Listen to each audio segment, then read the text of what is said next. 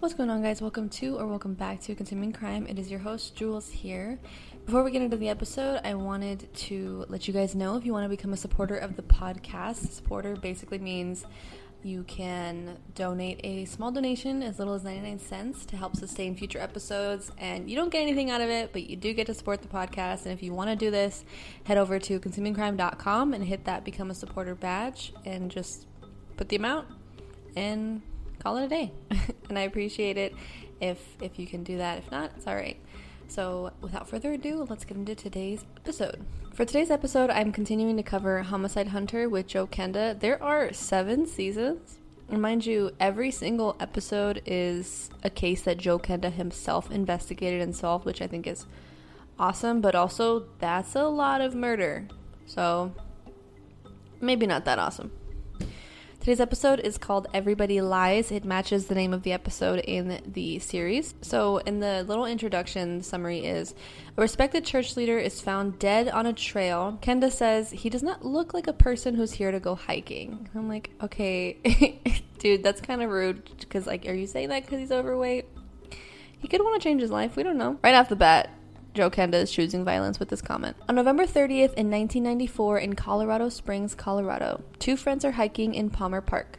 It's the middle of the day, nothing out of the ordinary so far. One of the detectives is named Skip Arms. Skip Arms, wow. I love that. If he goes to the gym, it's like, hey, what are you hitting? Oh, well, never mind. You always skip arms. He is one of the people being interviewed for this documentary. Right on the trail, they find a body.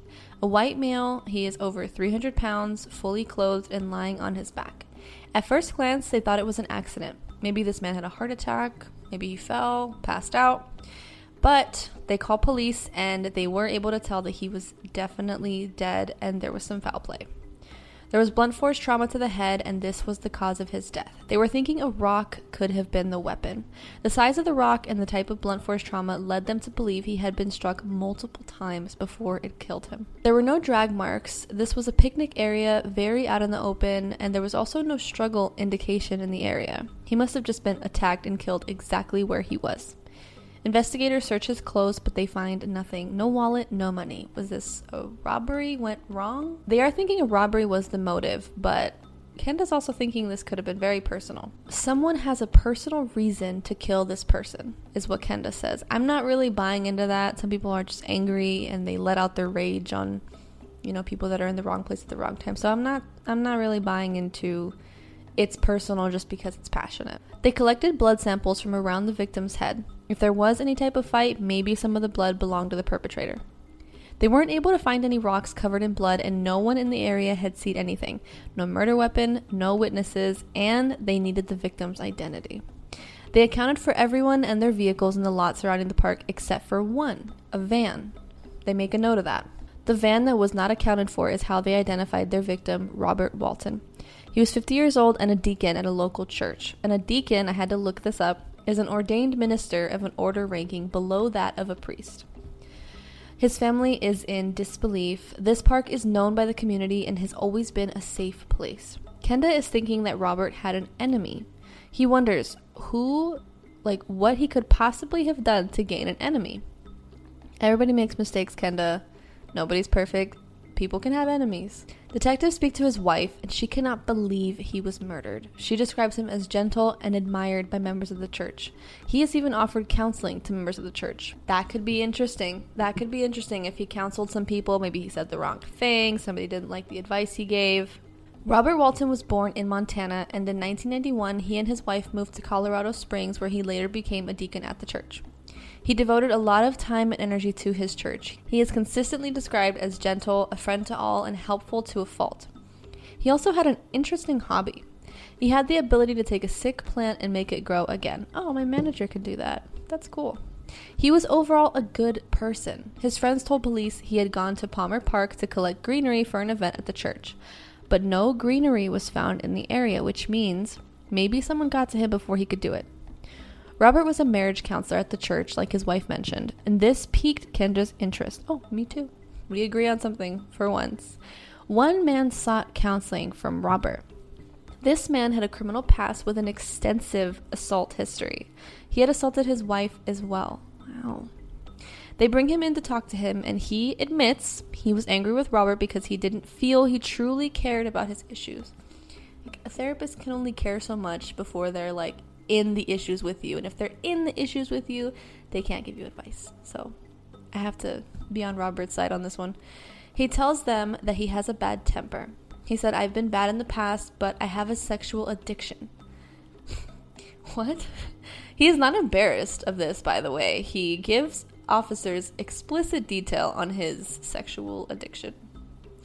He wanted Robert's advice on this so he could stop being this way, but he was not happy with the advice he was given. What can he tell you? Like, wear a chastity belt? What possible advice are you looking for that's going to help with your sex addiction? Because when you're addicted, you have to quit cold turkey, right? Maybe I'm wrong. I don't know. I'm not a therapist. So Kenda's thinking this reason is not enough to kill somebody. He thinks he was being transparent in the interview, and officers, they all let him go. Lack of evidence. Kenda released some details of the crime to the media. Hopefully somebody calls in with a tip. And luckily, a young couple does. They say that they saw a man in a large vehicle parked near where Robert was found. They noticed him because he looked angry or upset about something. They described him as a white male in his mid-30s, about 5'10", curly hair. His facial expression disturbed them. That's why they remembered. Man, what kind of face was he making? I've definitely encountered some people that they've made a face, and I remember them from the face that they made. So yeah, it's creepy. It's really creepy. They work with a sketch artist, and that sketch is distributed to the local media. Someone called and identified the man as a man named Jesse. Okay, could be getting somewhere. Although it's really early in the recording to get somewhere, but we will see. They said he goes to Palmer Park and hikes in that area. After a background check, they learn he is a laborer for a construction company. His ex-wife describes him as having a violent temper. He is angry and belligerent as soon as officers pick him up. How dare you accuse me? He just is mad. And so this case is very interesting, and I've noticed a pattern in Kenda's cases. You'll probably notice it too. But they ask him about his sexual preference. And this triggered the man. He was like, "I am not gay. What the hell is wrong with you?" And he just got really defensive, which only led Kenda to believe that this man was probably gay. And only leads me to believe, what does this have to do with anything? I'm actually about to tell you. And they asked straight out, are you a homosexual? They straight up asked. And Kenda keeps saying homosexual over and over in the documentary. In case he hasn't already learned, it's okay to say gay. Gay is okay. So anyway, how does this connect to Robert, right? Kenda's not thinking that this is their guy, so they release this guy for lack of evidence. So I feel like they just picked this guy up, accused him of being gay, and then let him go. That's really what it sounds like. Maybe I should have taken more notes because that sounds ridiculous. So, but he does look like the sketch, but so could others. His reactions lead Kenda to believe and start searching of the why instead of who. Kenda does not believe Robert was at the park to collect greenery. Palmer Park was linked to illicit homosexual activity, how he says it. So it was like a gay park, I guess. Now Kenda's thinking maybe this was the reason for his murder. Like he went to meet somebody, like a lover, who knows, but he had a wife. His brother is being interviewed now, and he does not think that he was gay. He's like, "I never saw or heard anything that indicated that, but I'm not going to say yes, I'm not going to say no. Just didn't know." The coroner calls officers, and they find out that during the autopsy, they found a washcloth that was rolled up and tucked in his crotch area. And this was a common technique in the homosexual world, as Kenda puts it. What is that? Oh, it's my water. In the homosexual world, to put something in your pants to simulate male endowment. I looked it up. I could not find what the hell that word means. But I think it means like to make your penis look bigger. Am I allowed to say penis? Officers contact his wife again. And they say, "Is there anything else that we need to know?" When they go to talk to her, there are two things of interest. The first thing is when they lived in Montana, she found a gay magazine in his underwear drawer. He got angry immediately and says someone must be playing an evil joke. He destroys it, and they never talk about it again. Okay, the second thing is he had been spending a lot of time away from home lately. and he's not at work either. And when she asked him, he wouldn't give her an explanation, and eventually he tells her, don't ask me what I do with my personal time. Listen, if you marry me, your personal time is my personal time, your business is my business. Maybe that's why I'm single. Anyway, that was a rude thing to say to your wife, sir. They tell her that they suspect her husband was involved in homosexual activity in the park. I hate that they keep saying homosexual activity. Like, maybe he was having, like, extramarital relations with a man. Or extramarital relations. Like, why are we so keen on, like, asking people and figuring out if they're gay? She denies it, though. She says, no way, I've never seen the signs. He's not gay. Never seen the signs. Didn't you just say there was, like, a gay magazine in his... Or did you believe that somebody put it there? They ask her about the washcloth, and she says that she knew about it. She said he has difficulty with accidental urination, and this is preventative. So I feel like that kind of checks out, though. She's not aware if he has ever told a doctor, so they don't think it's on medical records. Officers go to the park to set up an undercover operation to lure their killer. If he's a repeated killer, he'll obviously come back and do it again.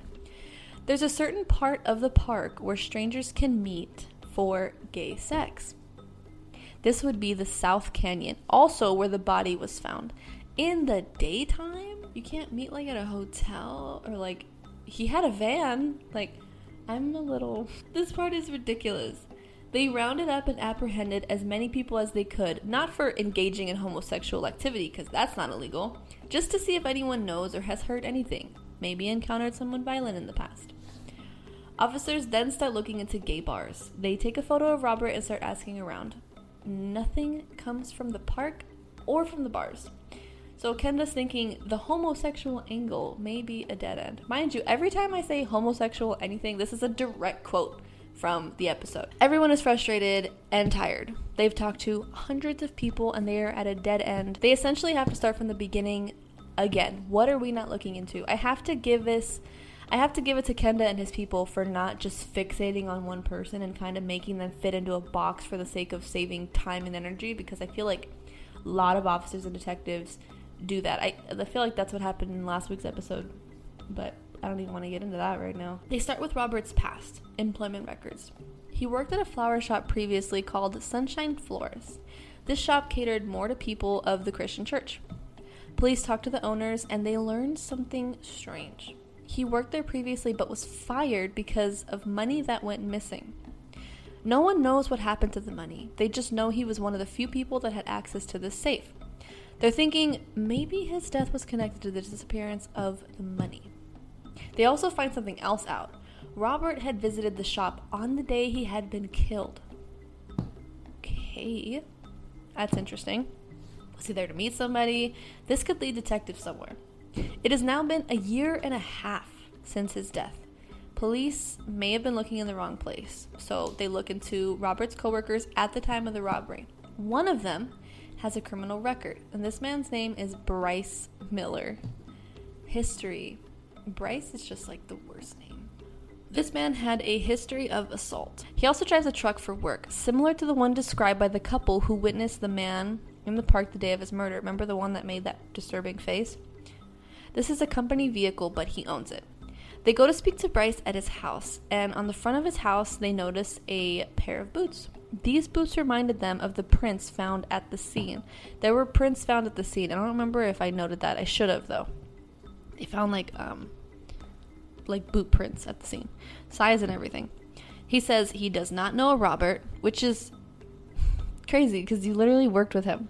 So they tell him, like, you worked with him for 4 years and you don't know him? So he's like, oh, that Robert. Oh, that Robert. He tells officers that they weren't very close, and he starts kind of venting to them about his ex-wife. He says, I've been having problems with my ex-wife too. Like, they noted that comment too. Like, you had a problem with your ex-wife too, like, as well. Like, you also have problems with Robert? Kenda says that victims' families always say that he or she did not have an enemy in the world. Like, don't lie. Okay, listen. I'm gonna say it right now. I'm putting it out there into the universe. If I ever went missing or I was killed, I promise you, nobody is going to say that Julie did not have an enemy in the world. There are people that don't like me. I don't know that they would kill me, but I don't buy into somebody not having an enemy. You know what I mean? I just don't buy into it. Anyway, for the record, just because you are somebody's enemy does not mean that they have to be your enemy. Does that make sense? They bring in Miller for questioning. They tell him that 2 witnesses placed him at the park the day of the murder. And he admits he was there, but he was not there to meet Robert. Officers start using all their tactics. They say, we know you did it. You beat him to death. You're lying. This, and that. Like bad cop stuff. He denies it over and over again. Officers need to link Miller to the money so they can somehow link to Robert. They need a confession. As a pressure point, they use his daughter to get a confession. I don't know that I like this tactic. If he's innocent, I don't think you should. I think if somebody's innocent, they won't confess quickly. Like if someone's innocent, they would need to be like coerced for hours or days, if that makes sense. Miller is in the middle of a custody dispute for his daughter. Officers tell him, if you tell me what happened and it was an accident, that's 2nd-degree murder. You're young enough to get out of prison in time to see your daughter's wedding. That's not true. But if I find out this was planned, you will never see your child. So he breaks down and he starts saying, I didn't mean it. I didn't mean it. And they're like, didn't mean what? He says he met him at the park by accident. He was just running across the park. He said when they were talking that he felt that Robert was going to try to rape him. He grabs a stick or a rock he does not remember and he starts hitting him with it. You thought that he was going to rape you? Let me paint a picture for you guys. We have Bryce, who is an average height, average weight, probably in better shape than, no offense, than our victim Robert. Come on, you thought, not even he was going to rape me. I thought he was going to rape me. That's the statement. He never says that Robert got physical, just that he thought he was going to assault him. He says Robert fell on top of him and he could not get up. Kenda is thinking that they knew each other and maybe they were having an affair. Miller is saying the connection is sexual and not related to the money. He is accused of 2nd-degree murder and sent to prison. Here's what I think, okay? I really believe that Robert was a deacon of the church, right? And I'm thinking that maybe he went out there to collect greenery. Maybe he was gay and was having an affair. Who knows? And Miller was maybe also at the park that day to do the same thing, to go for a run. They ended up in the same spot. I think Miller, maybe he was homophobic or I don't know, something that triggered him to kill Robert. I don't think they were having an affair. Kenda does. I disagree with that, but at the same time, the only person that knows what really happened is Bryce Miller. Miller's boots were compared to the impressions found at the scene, and because of the length of time that had passed, they could not positively match. But because of the confession, like I said, he was accused of 2nd-degree murder and sent to prison. He is found guilty and is sentenced to 40 years in prison. He will be eligible for parole in 2012. What is up with these people getting out of prison? What? Yeah, no, Miller's claiming he was chased, and nobody believes that he was chasing you. Wait, did you fight? Did he fall on top of you? Did he chase you? Why are you changing your story? Why do we think he's gay though? Couldn't they just both have been there? Anyway, I don't understand. I don't really understand the gay connection. I thought that it linked to that, but anyway, I tried looking this up because I wanted to know if Bryce Miller got out of prison, but I think because of the details of the case, they left a lot of things private. And there's nothing available online for the name Robert Walton or Bryce Miller. If you guys find something, let me know. Put it in the comments. We can get updated. But as of right now, I have no idea where Miller is. So rest in peace. Rest in peace to Robert Walton, who was born June 28th, 1944, and died November 30th, 1994. Well, that was another case for you guys. If you want to check it out yourself, it is on Discovery Plus. It's called Homicide Hunter with Joe Kenda. That's pretty much it for today's episode, guys. Make sure you give the episode a like, rate it 5 stars, like us on Facebook, check out the website, become a supporter to make basically small donations to support the podcast by clicking the Become a Supporter badge on the ConsumingCrime.com website. Other than that, thank you for consuming crime with me today, and you'll hear me next week.